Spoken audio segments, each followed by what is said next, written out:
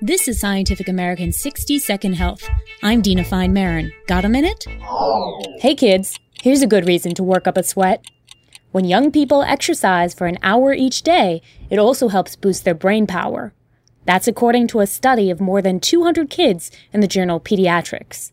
7, 8, and 9-year-olds were randomly selected to enroll in an after-school exercise program or be placed on a wait list. The exercisers performed much better on intellectual tests. And there was a dosage effect. Kids who spent more time in the program performed even better than kids who were enrolled in the program but had spotty attendance.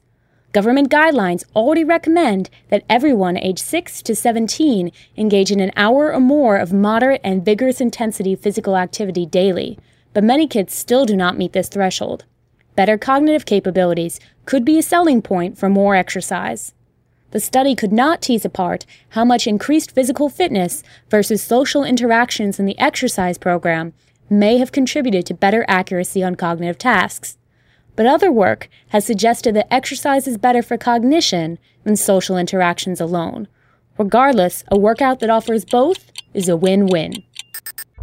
Thanks for the minute. For Scientific American's 60-Second Health, I'm Dina Fine Maron.